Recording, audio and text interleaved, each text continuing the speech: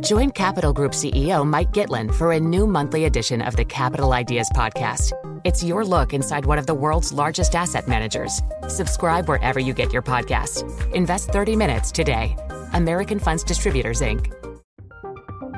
From Silicon Valley to Wall Street, the promise and perils of artificial intelligence are playing out on the world stage. But what will the next phase of AI adoption look like? Which companies from big tech to startups will dominate? And where do the risks and unintended consequences lie? I'm Emily Chang. Join me at Bloomberg Tech in San Francisco, May 9th, to answer many of the industry's burning questions, alongside Snap's Evan Spiegel, Xbox President Sarah Bond, OpenAI's Brad Lightcap, top researcher Dr. Fei Li of Stanford, and many more. More details and just a few tickets left at Bloomberg.com/TechSF. Let's get to our guest. Homin Lee is with us, Asia macro strategist at Lombard ODA. We're going to take a look at some of the price action today. A lot of volatility with, first, the news report from AP that Russian missiles fired at Ukraine landed in Poland. Markets seem to be pretty resilient. Do you think that they are kind of underappreciating geopolitical risk right now?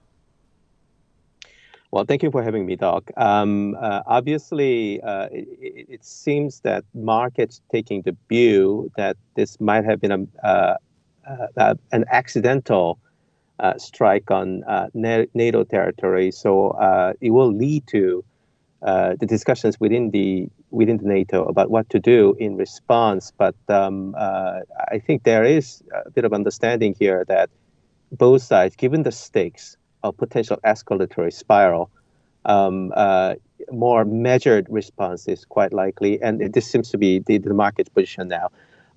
It's very difficult to predict how this will evolve going forward. We really don't know, apart from the strike itself and the casualties, what the intent of the Russian side is. So far, they seem to be denying that this was intentional, but again, we'll have to see. Digest the news after the dust settles down. For us, Europe is already adjusting for the absence of Russian pipeline gas supply. So this is done deal in our view. Going forward, they're going to depend more on gas from elsewhere. So for the energy markets, maybe it's less of a factor unless you have a massive escalation. But for the food, it's something that we're watching very thoroughly because, so far we have disruptions in the chemical fertilizer production and, of course, the grain corridor deal that's still holding at the moment, but it could go away. So, if something happens on that front, it's going to be pretty tricky, especially for emerging markets. But so far, we don't have any new developments on that front. So that's mildly encouraging. Well, let's stay with the geopolitical story. Yesterday's meeting between Presidents Biden and Xi, it seems as though there was the hope of warmer ties or a warmer relationship between these two superpowers. China now is making a move to support its economy. There's some relief being applied to both the property sector and to the COVID curbs. Are you more optimistic now that China is going to be able to recover maybe on a better path than it would otherwise have been on a couple of months ago? We're cautiously hopeful that we can avoid a major escalation between the two countries in the near term. What's noteworthy is that China began to talk to the U.S. side despite the recent export controls on the semiconductor sector. So it highlights the willingness to talk and maybe reduce the tension a little bit. So because this appears to be more of an initiative from the Chinese side, we think there is a chance for this kind of, small rapprochement to hold between the two countries in the very near term.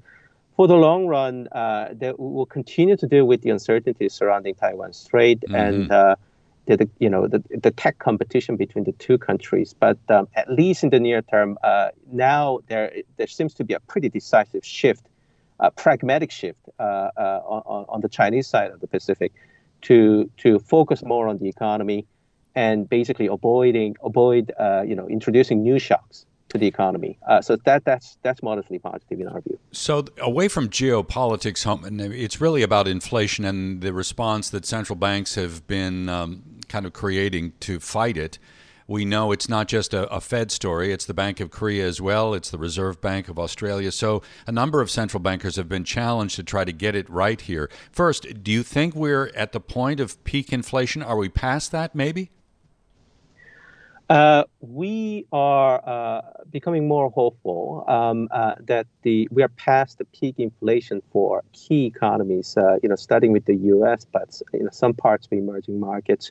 So, and of course, we're dealing with fairly tight labor markets, but the condition will change next year. We are actually slightly more cautious on unemployment rate trajectory compared to the consensus at the moment. So if we are right in the projection, then the macro rationale to stop rate hikes will be pretty strong in early 2023. And therefore, we're looking for consequential pivots in monetary policy in the middle of 2023, because by the middle of 2023, it will be very clear that there will be some damage for the real economy. So we are probably past the peak inflation.